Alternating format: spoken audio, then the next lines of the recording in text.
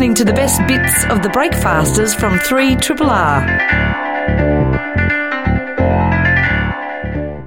Hello, you're listening to the Breakfasters podcast for the week July 10 to July 14. A huge week this week. Dr. Jen came in to tell us all about what an itch is and why we scratch. And I'm just pre-warning you that if you listen to it, you may not be able to stop itching. It's very true. We also had Sami Shah come in and chat to us about his new book, The Islamic Republic of Australia. And also we talked about sleepovers. Yes, and then because it's Melbourne Magic Festival, we talked to Pierre Ulrich, a magician, about his show White Lies, and he did magic in the studio that you can hear. And not the kind of magic that we do every day, though, in the studio. Thank God it wasn't that. And then Laura Donovan came in and made us all do job interviews with... we did some improv. Bit of an improv. I don't know, I can't They got describe increasingly worse as we went along. I have 3 thumbs.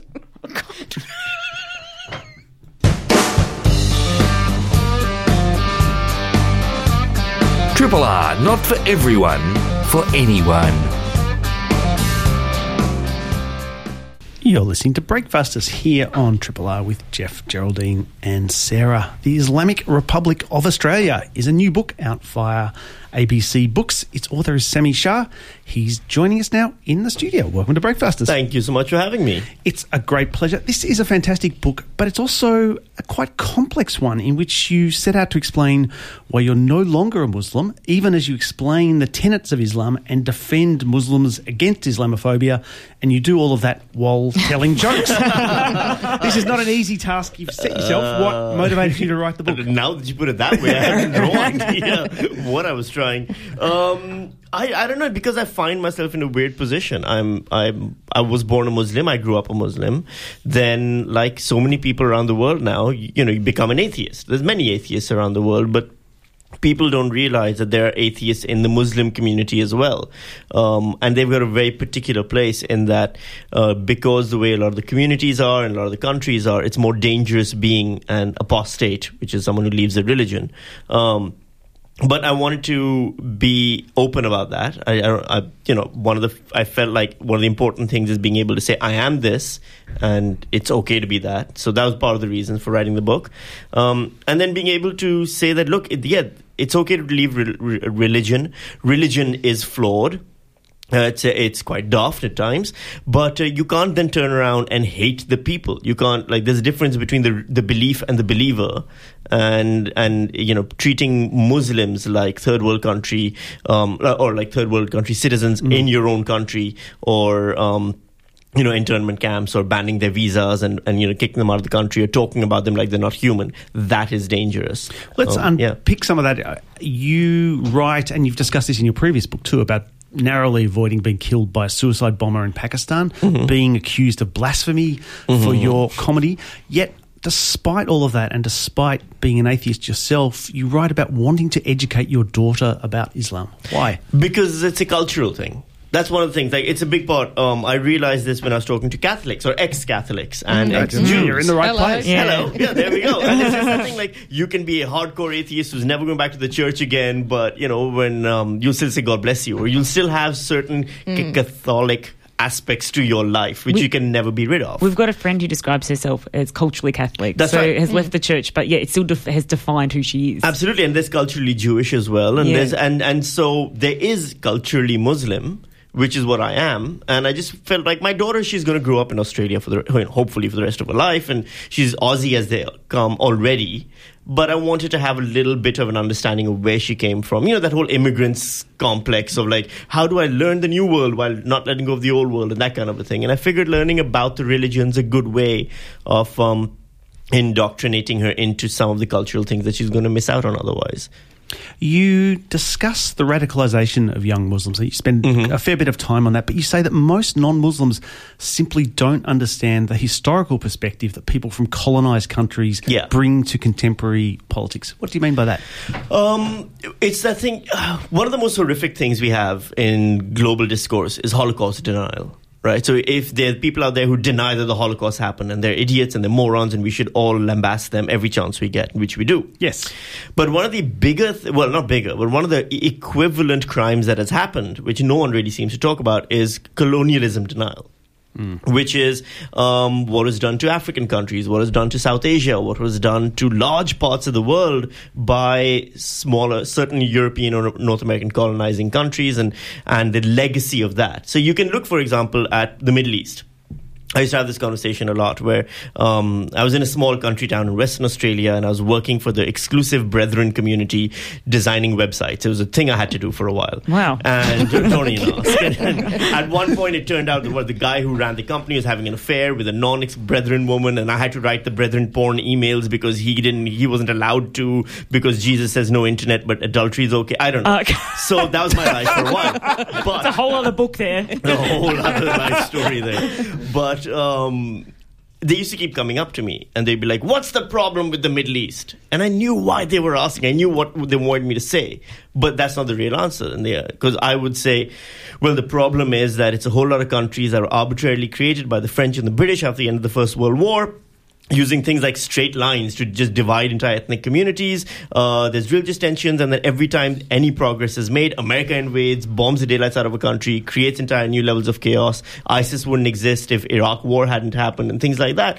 And they're like, no, it's because they're Muslims. Oh, yeah, right. tell me more. Yeah, it's just that kind of reductive thinking where you're like, okay, either all of history has happened, and we're a result of that, or every single person who's born, comes out of a Muslim woman's, vagina, it just comes out yelling jihad. and one of those two sounds, and half the people in Australia right now would be like, yeah, that makes total sense. I don't see the problem with that logic. I just kind of wanted to educate them as to why that's daft. Do you think part of the reason that it's hard for people who haven't been raised around Islam to understand the religion is because there are so many different strains of it as well? I think it's a lack of engagement. Like, look, it's that thing of like, there's, I have met so many people here who are like, I've never met a Muslim. I'm like, there's 1.6 billion of them. Like, how have you... The bigger question is, how have you successfully avoided meeting so many people in the world? Like, and that is the thing. Look, there's many types of Muslims, the Shias and the Sunnis, and the types of Shias and the types of Sunnis, and then there's other groups and subgroups and all of that. You don't even need to know most of those things. It's just the same as I didn't know that there was Seventh-day Adventists and exclusive Brethren, and I just thought it was Catholics and Protestants, and that was it. But you get the general strokes. As long as you understand that religion is a thing people have in their lives, and most religions say heinous things because they were written thousands of years ago by people living, in mud huts.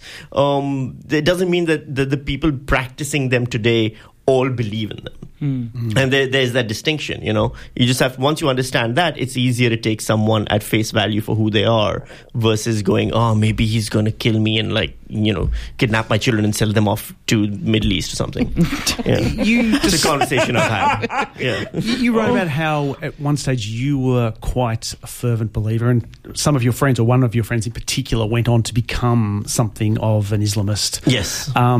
Milton, I wonder if a couple of generations ago the response to, say, a violent situation like Syria would have been framed much more in terms of a kind of secular leftist radicalism, and whether the disappearance of that as an option contributes to the appeal of Islamism. There is the thing of in the 70s and the 60s and stuff. The last time we had terrorism on this scale was the 70s, right? And during that time, the terrorism wasn't framed in religious language as much. There was things like Black September, and the Munich attacks, and those were framed in the language of Palestinian nationalism. You had the IRA, which wasn't about deep down it was about religion, but again it was about nationalism and those things. And a lot of that has been lost now. In that, if you look at it deep down, most of the terrorism that happens today is still ISIS has less to do with religion, more to do with borders.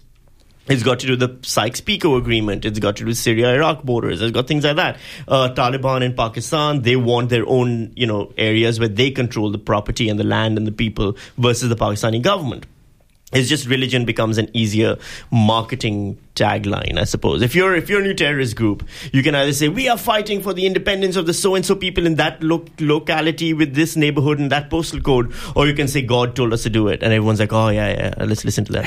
So it's just that.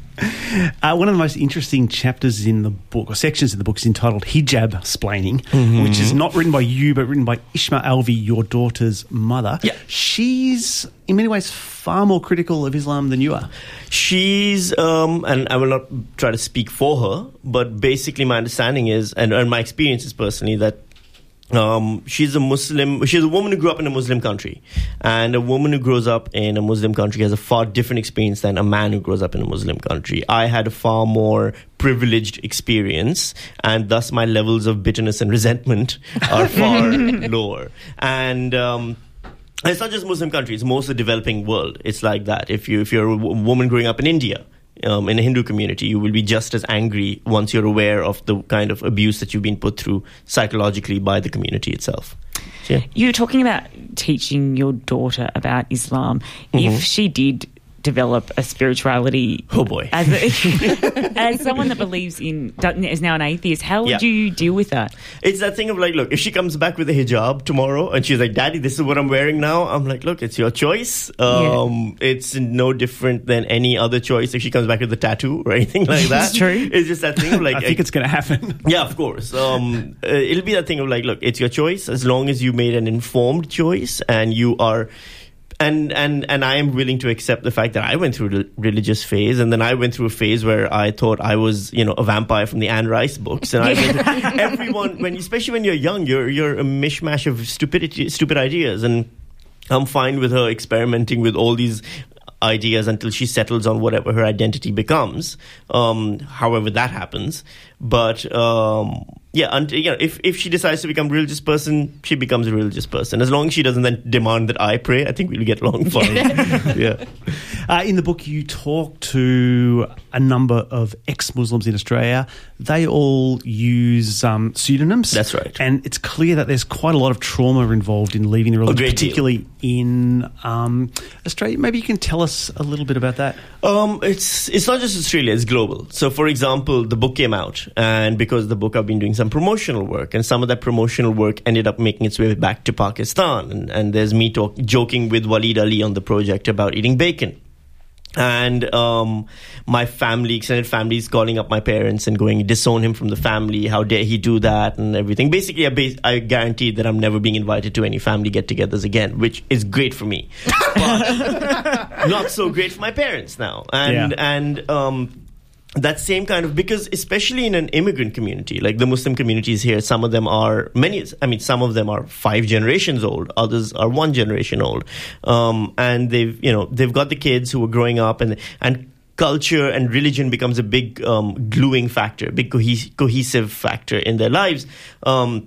They then, when they leave the religion, they're seeing as not just leaving, the belief, but also leaving the entire community behind, becoming too westernized, giving it, like those kind of pressures come into place. And it's very difficult for a lot of people. There's a forum for ex-Muslims, and there's frequently people who are on the verge of suicide or on the verge of mental breakdowns, and we counsel each other and we're there for each other, and then sometimes you have to actually go to extreme lengths to help someone because their life might be in danger, and that is the thing that exists. And we can pretend like it doesn't exist because to just talk about it fuels Islamophobia, or you can have a nuanced discussion about it and help the people who need the help and also not fuel Islamophobia, I feel. What do you think it's going to take to shift the conversation about Islam in Australia and Muslims right now? You look at what just happened to Yasmin Abdul Majid, and we've effectively run her out of Australia. Yeah. Can you see that kind of shifting anytime soon? In a very ugly way, I know it'll shift, but the way it'll shift is, from my understanding of Australian history, from everyone I've spoken to, is when we get a new group to hate. Yeah. So I figure it's the Buddhists. Those Buddhists have got it coming. Them, or like the Jains or someone. They've had it too easy for too long. But that does seem to be a big thing, because I spoke to a lot of Asian Australians, and they're like, it was us 2 generations ago. Like in the 90s, it was us, and now it's and then like the Cronulla riots. Yeah. That was not against Muslims. That was against the Lebanese. the Muslim aspect got thrown onto it years later. So now it's the Muslims, then it'll be someone else, then it'll be someone else. And I guess that's just the gamut that you have to run through to become a true Aussie in some ways. You do say towards the end of the book that I think that if I'd grown up in Australia, I might still be a Muslim. Mm-hmm. What do you mean by that? Because you're under attack constantly. Right, you're being besieged on all sides by everyone criticizing you and hating you and hating the belief which is a part of you and things like that. So if you, like when I say I'm no longer a Muslim, the first people who come to me for, to help their side of the argument is people like Andrew Bolt, Alan Jones, the whole conservative media. And you don't want to empower them. So then to deny empowering them, you just keep claiming you're a Muslim. Mm. And there are many people I know who are ex-Muslims who just keep it quiet because they're like, I don't want to damage my family's I don't want to damage the Muslim community by saying I'm no longer a Muslim because they get attacked then by people going. And that happened in my case. The moment I came out about it, the right-wing media was far more excited about it than anyone else. But the fact that I wouldn't then lend my voice to them has infuriated them further. But it is that thing where you do feel as if it's a part of your identity more than you necessarily would have if people were more chill about it. Yeah. It's a fascinating book, and I feel like we could talk about it for a lot longer. It's entitled The Islamic Republic of Australia. It's out by ABC Books. The author is Sami Shah. Thanks so much for joining us. Thank you for having me. You're in Triple R. 3 Triple R.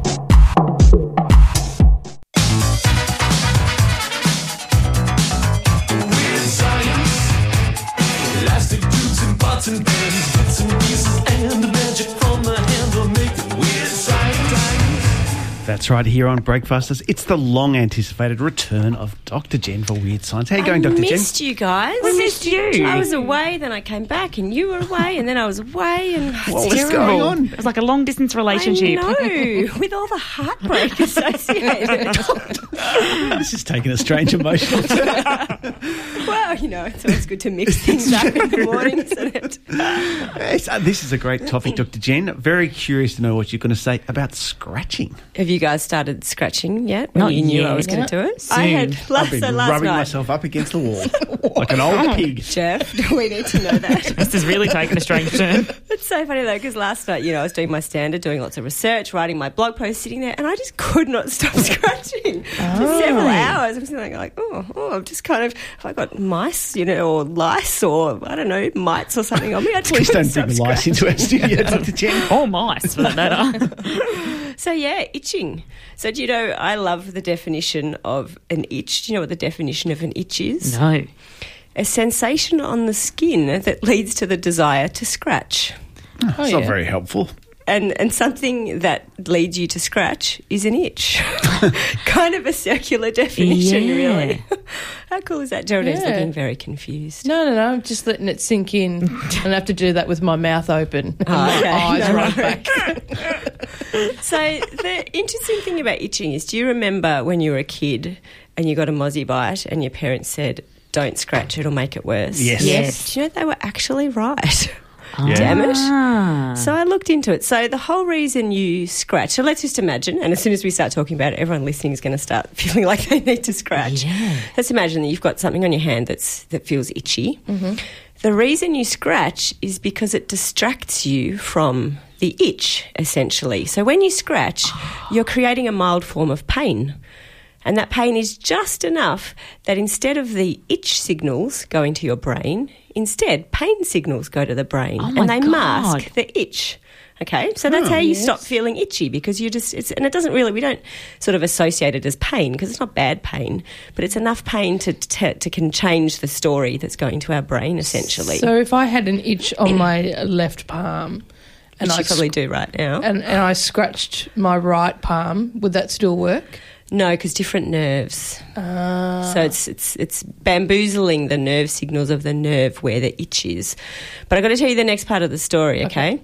So your brain's suddenly going, oh, pain. pain, okay, but your brain has a very specific response to pain. Well, it has a lot of responses to pain, but one of them is to release serotonin, which you know is the happy hormone. That's why itching feels good. Exactly. So that's why itching feels good. But the problem is that the serotonin doesn't only make you feel good, it also then masks the pain. So you go back to feeling itchy. And so the way to then counteract the itch again is to scratch a bit harder and make the pain bad enough that it overrides the serotonin. It's like a bad joke. Well, it's a feedback cycle, right? So it goes round and round. So this is why people can end up scratching themselves to bleeding, because you've got to scratch harder and harder and harder to counteract that serotonin that's masking the pain. Wow. So if you engage with this cycle, you can just keep itching and itching and itching and itching, and it can become a really debilitating condition. There are actually conditions out there of chronic itching, and people can do incredibly, bad damage to their skin because they just can't stop itching. Why don't we itch then in response? Why don't we scratch then in response to serious pain? Like if you get a wound or whatever. Well, because you're not scratching in response to the pain, you're creating pain in response to the itch. Do you know what I mean? It's the other way around. So you're seeking pain to get rid of the itch. You're not seeking an itch to get rid of pain. Exactly. Yeah, right. You're trying to create pain. Jeff's furrowed brow doesn't seem to indicate that he Clearly, understands I've done that. a bad job this morning in explaining. No, I got makes it. very clear. So you're itching. If something feels itchy, the way to stop your brain going, oh, I'm itchy, is instead to make your brain go, oh, that's painful. And you can do that by creating only very mild pain, by scratching. But because your brain then responds to that pain, it's, it just ramps up and up and up and up and up. And eventually the pain that will distract from the itch becomes really serious, unless you can distract yourself in some other way. But do we do it for other discomforts as well? I was trying to think about that. I don't know. Do we? I mean, pain can be a good distraction from all sorts of things. It just comes down to how bad the pain is. I don't know. No, I don't know. Because I always thought, like with itches, that maybe one possible reason you might do it is your body's sort of telling you there's something, you've got a wound on the skin or whatever. You need to sort of scratch out whatever's come into your skin. Yeah, I don't know. I mean, I'm sure there's partly psychological stuff going on. It's a plausible hypothesis. But some of it can be psychological. And I read some extraordinary cases of people, and I can't remember the name of the condition now, but this condition where people believe that they're infested with some sort of parasite that's causing itchy, and they can spend decades scratching at something that isn't actually there, and gross. It becomes this, psychologically reinforced and incredibly debilitating. Because anything from a mozzie bite to various forms of cancer to chemotherapy to there's so many things, eczema, so many things can cause itches. And this cycle repeats regardless of what causes it, that the very thing that makes it feel better gives this only very momentary release, and then you're back to where you started. Yeah. I was going to say, when you used to get a mozzie bite, you'd put a cross in it with your fingernails. Do you remember that? Yeah. But again, it's just pain. Is that a pain? Yeah. It's a pain relief. It's just distraction. Yeah, it's absolutely just distraction. It's funny because scratching and itching seems so simple and as though we must understand every aspect of it, but it's actually really complicated. There's been decades of research on it. We've associated that genes are involved. There's actually a journal. There is a scientific journal called Itch, which pumps out volume after volume of, high-powered, extremely high-quality scientific research trying to understand what itching is and why we scratch. And it's unbelievably interesting. But some of the most fascinating stuff is around the fact that just like yawning, itching turns out to be contagious. Really? So when I start talking about itching, I haven't actually been observing you guys well enough. I'm imagining that Jeff's scratching there a little bit. He's always scratching. They did a really interesting study where they had two audiences. They put them each in a room and they had to listen to a talk, and they filmed the audience. And one of the talks was about itching and one of the talks was about something else, scientific but not about itching. And they filmed the audience, and significantly higher levels of scratching in the audience who were listening about the talk about itching, because as soon as you hear about it, you start itching, or if you watch somebody else, you start itching. And there's been heaps of research about that. So one found that being more prone to starting to itch in response to somebody else itching is associated with being a bit neurotic, because the idea is that it's about being empathic. So the more empathy you have. So, Jeff, if you're sitting there scratching and I feel strong empathy with you, then I start scratching in response to that because of my empathy. I notice you haven't started scratching. No, well, that's because apparently empathy has nothing to do with it. It's not empathy at all. It's about neuroticism. So clearly I'm not neurotic enough. But then this year, this really interesting study came out about mice. So mice don't have very good vision, right? Mice are traditionally nocturnal animals, so they respond much more to sound and to scent. But they put mice in cages next to each other where one mouse had something done to it, so it was extremely itchy. Poor mouse. Poor mouse. Yeah, I know. How mean is that? And they watched the other mouse. And even though mice don't have particularly good vision, the mice who could see another mouse scratching immediately started scratching. Within 5 seconds, the mouse started scratching. And then they said, well, that could still somehow be something to do with smell or sound. So then they put the mouse just in front of a TV screen with a scratching mouse. And again, within 5 seconds, the mouse started itching. I thought, oh, this is interesting. And they looked in the brains of these mice, and it turns out that when one mouse sees another mouse scratch, a chemical gets released in that mouse's brain, and the mouse isn't deciding to scratch. It's just this completely instinctive, hardwired behaviour that it starts scratching. And they actually extracted that chemical from a mouse and injected it into another mouse, and that mouse started scratching, even if it didn't see another mouse scratching. So it's just this chemical, and it happens in the part of the brain responsible for the body clock, basically. So what's the biological purpose then of a sympathy scratch? Well, perfect question, because the idea is that if you have a behaviour that's hardwired, that's completely instinctive and not in the animal's control at all, it must be really important. Yeah. So the best idea we have is that if you live in a group of other animals and suddenly one starts scratching, it's probably a signal to you that there's something potentially dangerous or irritable on your body. You know, maybe there's a swarm of mosquitoes, maybe you've just walked into a field of nettles that are going to sting you, whatever it is, and you should start scratching to try and get it, whatever it is, off your skin. So it's like a protective behaviour, and it's kind of herd mentality. Well, if one of you started scratching, then I should probably start scratching too, and that'll keep me safe. So it really is contagious. Do they have any ideas as to how you can stop scratching or how you can avoid scratching? Well, you just have to not start, I think. Calamine lotion. I don't know, does that work? I've never tried. It did for me when I was a kid, yeah. Yeah, so I don't know. So the idea, so we don't know if it's quite as hardwired in humans or not. That may be a mouse thing. But the point is it's probably contagious for us as well. And if you don't want to start scratching and get into that whole serotonin cycle of I need to scratch harder to get the relief, then I think you just have to not scratch in the first place. Sometimes it's really hard, though. It is. It's really hard. And do you know sometimes you go to someone, I've got a itch on my scratch on my itch and itch on my back, and can you scratch it? And they scratch, and then you go left, right, down, and left, and then everywhere's itchy. itchy. Is that because of that cycle of serotonin, or is that just? I don't know. I don't know if it's just because the nerves kind of get triggered, because it's all about the nerves in your skin. So I don't know. Yeah, I don't know. I just love this topic, because you would think of, we've made it to the moon. We're talking about going to Mars. There's all these things we've done, and we still don't really understand itches and scratches. I just think that's awesome. So your challenge is to write a paper for this journal called Itch. I can't. I'm too busy scratching my nose. Talking papers, you mentioned before you've done a blog post? Yes, I'm back to writing. EspressoScience.com. People who are busily scratching even as we speak can read that to distract themselves. Great to have you back. Dr. Jen, we'll see you again very soon. See you next week. 3 triple. You're listening to Breakfasters here on Triple R with Sarah, Jeff and Geraldine. School holidays are almost over, and I dare say there has been quite a few people having sleepovers. Oh, the old kid sleepover. It's good. It's good when it's your child. I'm assuming don't have children, but it's good when your child goes to their friends for a sleepover. Maybe you can extrapolate from owning dogs to be like if you left your dogs with someone else to look over every night. Oh, mate, I'm living it right now. Okay. Remember?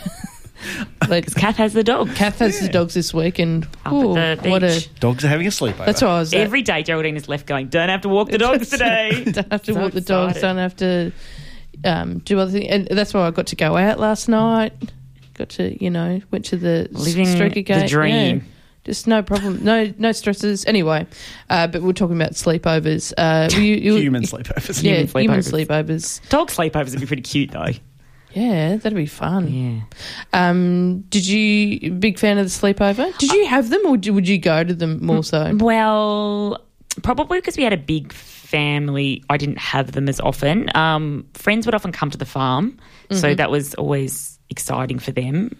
So we had a lot of friends come and stay with us at the farm, but I was really scared of sleeping the night. So when I was younger, I used to call Mum. So I'd go to sleep at a friend's house, and then I'd freak out at about 10 o'clock when I was getting into bed and get really homesick, even though I was just around the corner. Yeah. And I'd make the parents call Mum, and God, Mum was angry when she'd turn up.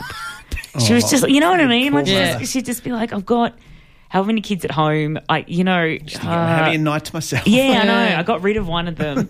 So, yeah, I was a real chicken. But then when I was probably about year 6, I just grew out of that. I don't know why. I just became more confident. And then I went on heaps of sleepovers. I loved them. Yeah, I loved a sleepover as well. Once I got past the, I'd get really nervous because I'd sucked my thumb until, I don't know, till I was quite a teenager. Oh, my sister did that too. Yeah, was a thumb sucker. And so I'd get to that stage, I'd be anxious about it and think, oh, can I hide it? And then I'd just kind of blurt it out and say to my friend, Really? just so you know, I suck my thumb. And they go, oh, yeah, that's cool, whatever. And then it'll be like, oh, relaxation time. That's so cute. It kind of fits behind. It's kind of, now as an adult, if I'm having, sleepovers, or staying with friends and stuff, it's more... You don't have to tell them about your thumb I sucking. don't have to tell them about my thumb sucking, but I go, I snore. Sorry, I snore just so you know, and, and they tend to go, I snore too, it's all right. And then we can relax and sleep easy. I feel like that was the thing about sleepover. It was like the first time as a kid, maybe one of the first times that you had to sort of engage with all kinds of social anxieties. Yes. Totally. When another kid's staying at your place and they suddenly say, but that's not how we do it. Oh, my Yeah. God. It was my biggest fear. And I remember being so And you think, oh my God, is that the right way to do it? by my Maybe I'm doing family. the wrong way. I'd be embarrassed. Like, Dad, we used to have dinner and being the good Catholics we were, we would all hold hands and say grace at dinner time. And I was so mortified because Mum, I'd be like, Mum, can we not say grace tonight because someone's over? And she'd be, we are saying grace, Sarah. Yeah, that is what we're that's what we doing. do. And then, Mum would grab my friend's hand and then I was like, oh. And I just, when you're thinking... They're going to mention this at school on Monday. Yeah. Like, they're going to be like, Sarah's family holds hands and prays to God around the dinner table. When you put it like that. It's so bad. Oh, there was a lot of that. I was anxious at other people's houses about the way I was behaving and then also anxious about how my family was behaving around my friends when they were over. But then it'd be acted by going to someone else's place and they'd have stuff that you didn't have. Oh, I remember I had one friend that had a ping pong table. I thought that was a cool What? That is the coolest thing ever. Yeah. I didn't even like him very much. Apologies if you're listening. Man, I didn't even He knows who he is too. Didn't even like them very much, but I just liked to go around there because we could play ping pong for hours and hours and hours. Ping pong. Oh my God. Do you know, at first I thought you said pinball. Like, I thought you... I'm like, that would be another league. That'd be sick. sick. But how about when, you were having to say, but you were, the first one to wake up? But you didn't know the yes. morning routine? That was Like the it's- worst. Yeah. Or if you woke up in the middle of the night Yeah. and you thought, well, do I wake my friend up or do I just lie here? It's a bit creepy. Yeah. Wake up. But in the morning it's worse, though, because you're just like, oh, do I... because you... Well, I'd be hungry. Do I just serve Then myself just- breakfast? And also you'd know that they'd probably have...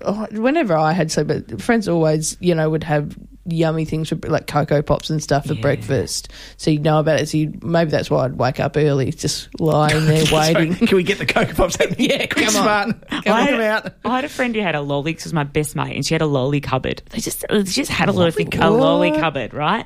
And It's a bit hard to compete with that. okay, how do you compete with a lolly cupboard? But I always We don't have a lolly cup. We do hold hands and praise God. Yeah. So embarrassing.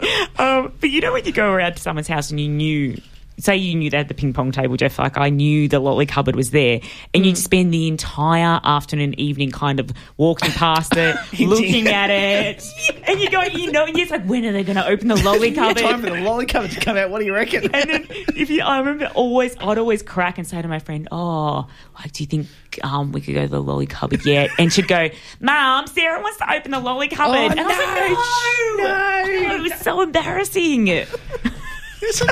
What were the rules for a lolly cupboard? don't I've never know. had a lolly cupboard. No, we didn't either. It's just Yeah, like a I cupboard full of lollies that you could... Was that... Yeah, it was just a go- cupboard full of lollies. They also had a cupboard full of presents. What? Like presents to give It's people. like staying with Santa Like Claus. soaps and stuff. Yeah, and things to give people if they were going to a birthday party, so like texters and socks and all different things. What a well-organised parent. Yeah. I feel like if I was there, I'd just be randomly opening cupboards to see what You would. You would. You wouldn't even ask about it. what's in the next cupboard. Jeff's got into a lolly cupboard. Magical cupboards. Open all the damn cupboards to see what's in them. 3 Triple R. You're listening to Breakfasters here on Triple R with Jeff, Geraldine and Sarah. The Melbourne Magic Festival is on at the moment, running until July 15 at the Northcote Town Hall. One of the featured performers is Pierre Ulrich, whose show entitled White Lies we saw a few nights ago, and it was amazing. Welcome to Breakfasters, Pierre. Thanks for having me. It's a great pleasure. You've been doing this for 20 years, I read somewhere. The cliche is that magicians never reveal their secrets. How does one learn to become a magician if no one tells you the secrets? Well, the cliche or the rule is that you don't reveal it as part of your performance. However, in reality, if you go to any library, there's magic books readily available. Now more than ever on the internet, it's actually proactively promoted. So it is a theatrical art form, even though the secrets are of relevance. There's even a saying in magic that says that we guard an empty safe. The secrets don't really matter. It's the way you present them that counts. So as such, you learn. I just learned that there was a magic shop in Montreal. I'm from Quebec originally, and I was in Quebec City, and I was studying all these little beginners library books, which contain really cool stuff. But as a kid, you don't really know how to grapple with it all. But then I went to a magic shop one day with my parents in Montreal and got my first little catalog and a couple of books. And the guy at the shop, he looked at the equipment and managed to sell me a few things, as they do. And, and then there's a huge community of people. And back then, in the old days, it was really hard to, I'm saying that with kind of a fake nostalgia. It's not that long ago, But 25 years ago, it was really hard to... You'd have to go to meetings and conventions and mail out stuff and call people. But now with the internet, kids are just exchanging videos of the latest move. They've come up like instantly. So it's really a fluid community right now. So it's good. I feel like every kid at one stage wanted to be a magician. At what point were you like, oh no, I'm going to be a magician? You just kind of kept going with it. Yeah, I think I just get it. It's a great hobby. Like put aside, I'm doing it as a professional now, and I love it. And it's been a decision I've made, but as an art form as well. But I just kept practicing. I had phases where I got more interested in partying and going out, and my magic kind of reduced a bit in late teens, early 20s. But it's always been something that I kind of learned English reading magic books. Oh, wow. Yeah, because in Quebec City, it's very francophone. Yeah. And I was, even though we have exposure to TV, it's pretty much French 100%. But I was studying these magic books going, put the coin in the right hand, close your fist, and I had to essentially study those because the literature is much more dominated by the American and European and English market for magic anyhow at the time. And that's how I kind of got into it. But I just never stopped. And one day I realized, wow, I'm doing gigs, and then, I'm doing a lot of gigs.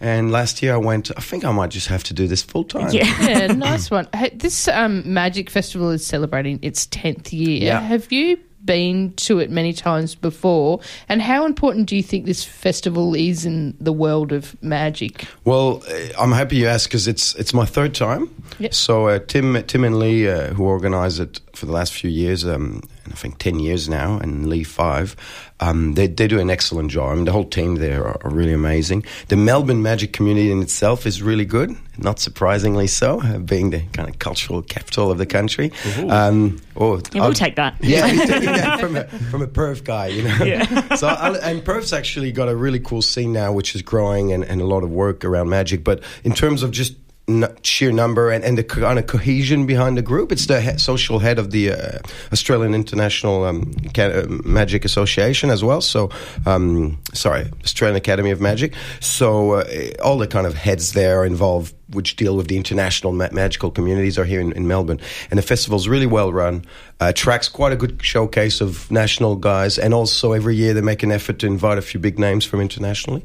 So to answer your question, I think it's really important. And, nationally it's probably the event to go to if you're really a magic geek. And also for just laymen or muggles that want to see good magic, there's not a really a better forum. I mean, it's 2 weeks of really good self-produced shows, ranging from little kid doing his first show to international pros, who've been running their own shows for years. Let's talk about your magic. There's lots of different styles of magic. What's your style and how does it differ from others? Yeah, look, you're right. It's like in music, there's a lot of styles. You kind of have to learn everything. I like everything. Sleight of hand, card, gambling demonstrations, visual magic. But lately I've been really intrigued by what I call kind of psychological magic. Some people call it mentalism, but I find it's a bit too esoterical to treat it like that. Essentially, as you saw in my show, a lot of it it relates to the imagination and trying to twisting that through either word plots or intuition or people's normal kind of reactions to situations. So that's what I've been really into lately, but I don't mind. I still practice card tricks every day and do them and, do coin stuff. I love all styles of magic, but my show's really, I'm trying to frame it in a more theatrical kind of environment where there's a bit of as you saw, a theme of time. Essentially, my show's about time and our perception and how if you kind of twist it and can create the emotions of either coincidences or deja vu or weird things happening. During your show, are you hypnotising people? Oh, look, I do a bit of light hypno, essentially through relaxation and just putting people in a state of heightened imagination, but it's not a full hypnotic trance, which really is a misnomer. Hypnosis is really just, and there's some great hypno shows that I can recommend if you're interested, but it's just a state where people open their minds and relax and get in a really accepting kind of daydreaming state.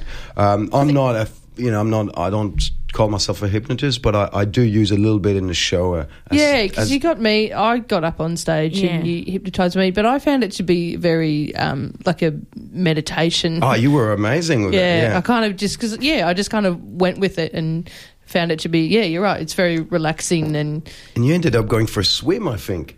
Yeah, a naked swim. Yeah. Under the full moon. Yeah, in the moonlight. So, Pierre, you were telling us off air that you have some magic that you can do through the radio.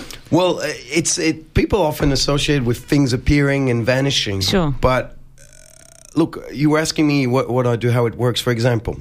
And to all the listeners here, if I just ask everyone here, and including the three of you here, to just think of a number, okay, like a 2-digit number, but let's not make it too big. Let's say less than 50. And I'll just put a couple of constraints. Both digits need to be different from one another and both odd. So, for example, it could not be 11, but it could be 17. Does that make sense? Yep. Okay. Yep. So now if I just go 1, 2, 3, just visualize that number. And please let me know, guys, did anyone here get 37? Yes. Yeah, that's 2 out of 3. So that's a disproportionate representation of the actual available numbers here. But, Jeff, I got 35. You got, sorry? 35. 35, close, And probably your audience members got quite, like, statistically. But that's just using, as I said, human habits. But did you notice So how did you do that? Very well. That's a good answer. But you've noticed I have this little manila, pay envelope. We don't really get pays in cash anymore, but a little envelope on the table. I've left it there without just paying too much attention to it. How about we create... Because I was guiding you. I did put a couple of restrictions. But Geraldine, if I ask you now to look me in the eyes, I'll count to 3. And when I do, just name the first single-digit number that pops to your mind. 1, 2, 3. 7. 7. And Jeff, just imagine I've put something in there that's pertinent to what Geraldine just said. Look me in the eyes again. I'm just going to give you a clue. She said an odd number. Second one's going to be even. Just name the first number that comes to your mind when I just snap my fingers. 6. 6. Would you have gone with that, Sarah? I would have gone with 8. 8. Female intuition's usually right. I don't want to make... So look, I'm just going to open that. It's interesting because I was born. I'm 38. I'm 38. I was born. I had to check there because it's my birthday. Yeah. It was actually. I'm 39. It was my birthday 4 days ago. Happy birthday. I've just been in another world. So I'm 39, but I'm born in 1978. So that's always my lucky number. So you went with 7. You went with 5. You went with 8. I went with 8. Female intuition 7, 8. Let's check it out. So in there, you saw it probably in a different manner. It's like a little It's now opening an envelope and there's a little card in there and that's it's all stapled stapled. together. So who wants to open it up and read? Who's got... I you will. all have radiophonic voices, so I usually get the right person in the audience. So just open up those staples and just read that out for the Okay, listeners. it says, please say the number 78. Yeah. That's amazing. It's my birthday. So how do you do that? Very well. Stop it. Tell me. So there you go. Some examples wow. of things that don't really need visuality because it's purely using numbers and words. So that can kind of work on the radio and things like that. So those are simple games that I really like. It's awesome. Is playing. that about, are you leading us to those numbers and we don't realise it? Yeah, a little bit of. There's a bit of leading and also. Some preemptive information, you know. So, yeah, right. And also magic. Yeah, And also but when I say preemptive, it's important. I just want to highlight I got here pretty late. We didn't plan anything. We didn't write anything down. Not at all. No. Because you just made up those two numbers on the go. I'm actually, I can't believe it's, I feel like you've hypnotised me and I'm a little worried.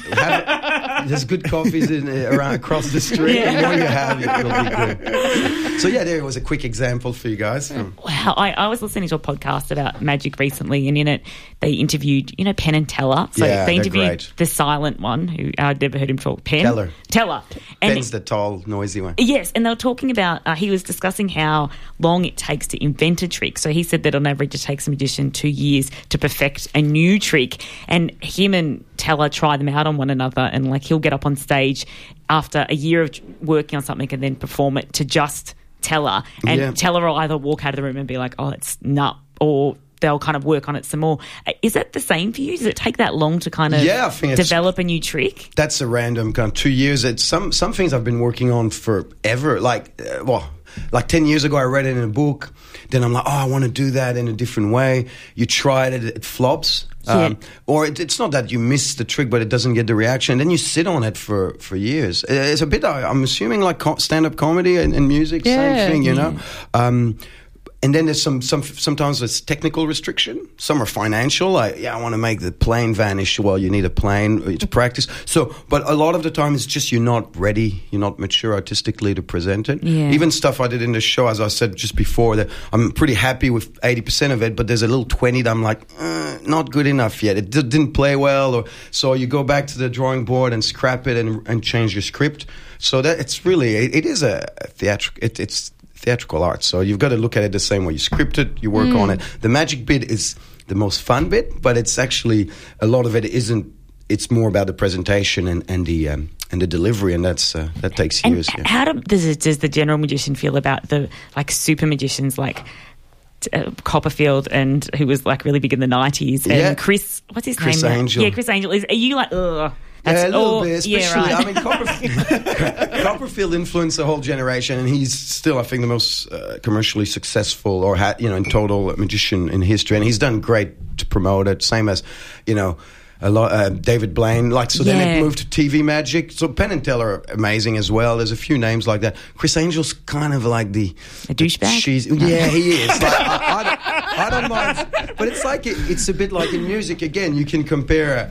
Arcade Fire or Bon Jovi. I mean, maybe that's a good example, but a cheesy act. Bieber and Arcade Fire, and you go. Some people will love Bieber, like some people like Chris Angel. Yeah, but it's maybe a bit cheesy and commercial, but hey, he's allowed to do his craft, and but lately he's been criticized a lot just because he's not very creative and a bit cheesy. So I don't mind. Your show is not at all cheesy. It's on at the Melbourne Magic Festival, running until July 15. It's called White Lies. We've been talking to Pierre Ulrich. Thanks so much for coming in, bringing your magic with you. Thank you so much for having me. Been a pleasure. Cool. It's such a cool show. So everyone should go along. You are listening to a podcast from Community Radio 3RRR FM in Melbourne, Australia.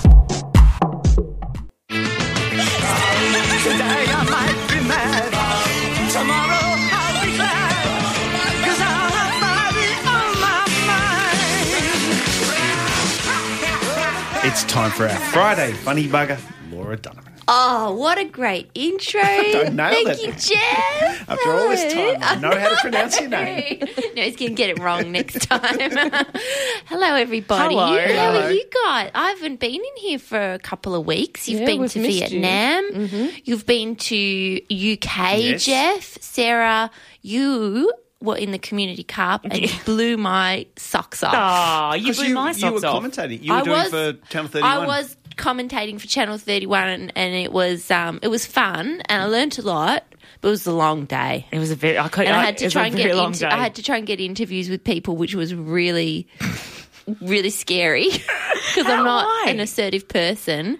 And then we had to like interview a couple of politicians and a couple of sort of public figures. And one of them I had to ask what their name was. It's Malcolm Turnbull. So I'm no Malcolm.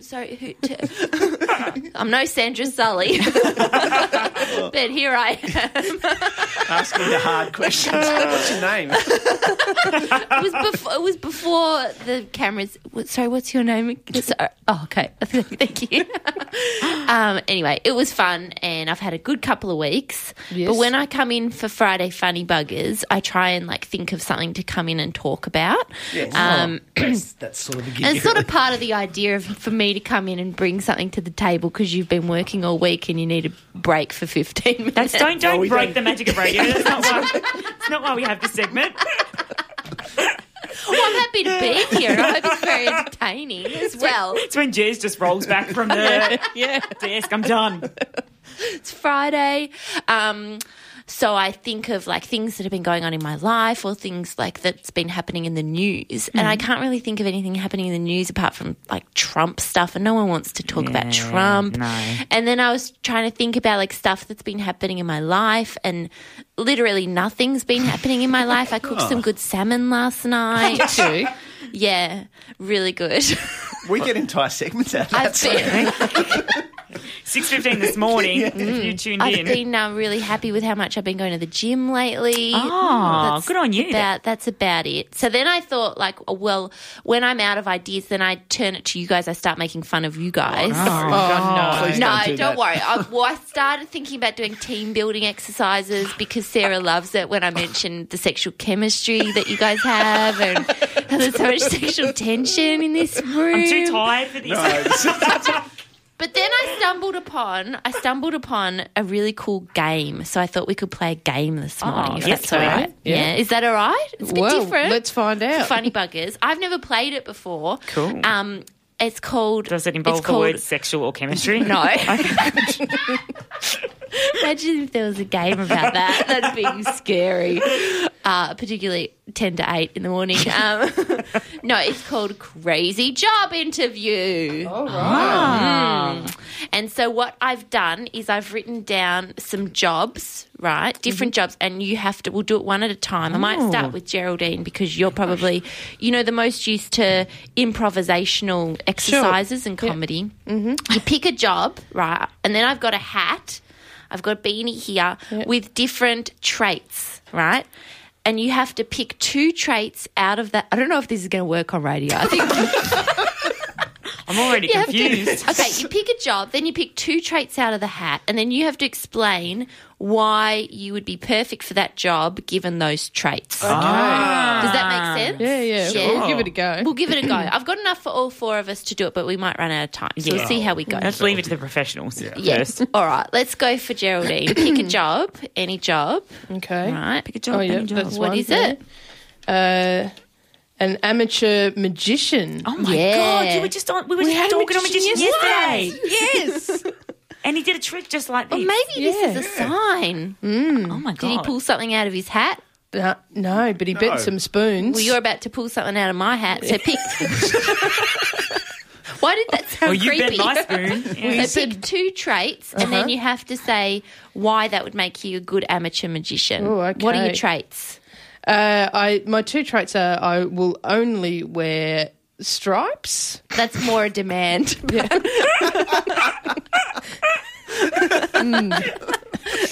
And also I can burp the alphabet. Great. Can you do that? Yeah, I reckon I could. Do people want to hear that? No. No one ever wants to hear that. There's almost no job that wouldn't come in handy true. for. I don't even understand what burping the alphabet involves. Anyway, You just burp and say a letter at the same time. We'll do it later. It's really We'll spare everyone in their cars. Can you do it? Burp the No, I alphabet? can't. Oh. No, sorry. Okay, shoot. So Geraldine, thank you for coming to this job interview. Why do you think you would suit the position here at Triple R as amateur magician? Because we really need one fast. Just to brighten people's days. Yeah, many different reasons. Basically, not a lot of people know that. I'll only wear stripes, and that really helps in helping with the optical illusion. Ah. Yeah, so that's what I'm all about, illusions. So that's like that's what I drink when I go out, and that's what I do in my spare time. And also, I can burp the alphabet. So if your illusion doesn't work, hello. Still entertaining the crowd. Well, everyone loves someone burping their alphabet, don't they? They sure do. Oh, fantastic, Geraldine. Well, I can safely say you have the job. Thank you. Yeah. I'm going to take amateur off my title. Yeah. No, because the job was for an amateur magician. I know that you are, that was the job title, so don't get it wrong. Who wants to go next? Sure. Okay, Sarah's next. Pick a job. I don't like the pressure of having to go after Geraldine, though. She did pretty well, didn't she? She did. You'll do well too. What's the job? It's an ear, nose and throat doctor. Fantastic. Yes. Maybe you should pick out your traits this time and not tell us and just put them into the... I like that idea. Would you like that's that a good idea? idea. All right, The pick your mystery. two traits. Okay. Right. Oh, it's a very warm beanie. Yeah, I've had my head in it. It's a cold morning. Oh, my God. Sarah, welcome to this job interview. Why do you think you would be good for the role of Triple R's resident ear, nose and throat specialist? That's very important for a radio station. Yeah, well, we need to talk on the radio. We need to hear. hear. And sometimes we need to smell if there's a fire. Well, it's funny you should say that because I don't know if you know this about me, but I'm actually a dog. And everyone loves dogs, particularly at Triple R. What kind Love of dog a doggo. are you, Sarah? I've never noticed before. I am a dash hunter. Yeah, no, it's a fox Dash hunter hunt. crossed with a dash hound. A dash It's a dash hunter. hunter. And it's just quite amazing that I come into work every day and talk so much, but you just... Being a dog and all. Being a dog and all. But and I just thought, who you think a doctor, an ear, nose and throat doctor that's a human is phenomenal, but people see a dog doing it, they're much more likely to get their ears and eyes checked. And if that's not enough, I can actually vomit on cue. So should I be clearing out someone's ear and a lot of gunk comes out, just to let them know that the gunk is really disgusting, I could just vomit on cue. Yeah, and that's good. That's good feedback. Yes. So they know. So no vomit, your ear's fine. Vomit, lots of gunk in your ear. I don't know any other ear, nose and throat specialist who is a dog and can vomit on cue. So with that in mind and those special skills, you have the job. Thank you. Thank you so much. Okay. I guess we've kind of run out of time Jeff, now. you're we next. haven't. No, Come we've on, got Jeff. heaps of time, Jeff. There you go. Here's your... Oh, no, you took both of them. This I'm one. going away from the mic. He took both and then he just took one. All right, and here's your trait. Pick two traits. So what's your job? No. You meant Do I job? tell you Oh, the yeah, job? yeah, Or? yeah, Yes, yeah. I do. I'm a cruise ship captain. I'm going for the job as a cruise ship hello. captain. Oh. It's a good This job. I'd like to be a cruise ship Ahoy, captain. me mateys. Right. So, Jeff, why do you think you would suit the role of Triple R's cruise ship captain when we go on our radio cruise? Because as a dog, I feel like I might be better qualified. Yes, well, I think I'd bring quite a lot to this job, not least the fact that I'm not like other men in that most people have 2 thumbs. Oh. I have 3 of them. So I'm a third times better at steering the wheel of the cruise ship God. with my enormous thumbs. I guess all that 3 is of them. another digit to press buttons with. Yes, you're quite right. And also, should the cruise ship be slowing down and the engine's not turning fast enough, I'd be able to go down into the boiler room and cut up some wood because in my other life I'm also, who would have thought it, a champion woodcutter. Oh, good on Skill that you. will come in very handy in my new position as cruise ship captain. I feel like your skills and your job went together a lot better than mine. It did actually. That's pretty. Sometimes the stars align. Also, if there's a hole in the cruise in the boat, yeah. There's two That's more, true. no problem. That's true. Yeah. Wood floats. So is the job mine or what? Yeah. Yes, it is. Oh, No, excellent. it is. Should I do mine or Oh, do yeah, we yeah, you we do run one. out of time? Oh, well, look, we're running out of time, but that's all right. No, I'll just do it. You'll be Yeah, right. Here you All go. right, I'll be super quick. I promise. I go. What's your job? Accountant. Oh. So Somehow I got the easiest one. Did you write these? Okay, just so you have to say why would you? I'll be quick. I Laura, promise. why do you think you'd be the most qualified person to be our new accountant Given here we've at already Triple got R? an accountant. Right. Well, so it is actually a competitive position. Well, sometimes accountants have to give bad news. You know, if somebody is getting, a bad tax return or their finances aren't in order. And, sometimes accountants, they need to console people. And that comes in, like my skills being a really good kisser comes in handy for that. So I'll give my clients a smooch, maybe a Frenchie. Somehow it always comes back to the sexual tension with you, doesn't it? And so... No tension. She's a professional kisser. Not only that, but it's good to have a distraction in the accountant's office because it can be a tense atmosphere as well. And luckily, I can tame dingoes, so I have Well, some dingoes in my office, and they work as a perfect distraction for my clients at times of stress. that's perfect. And that's why I would be the perfect accountant for Triple R. Maybe I might actually get the job now. Yeah, welcome aboard. Someone's losing their job this morning. Anyway, that's the game. Try it at home. It's been Great fun. game. Oh, it's been lovely Well having done. you, Laura. Oh, good. Thanks. You're listening to the best bits of the Breakfasters from 3 Triple R.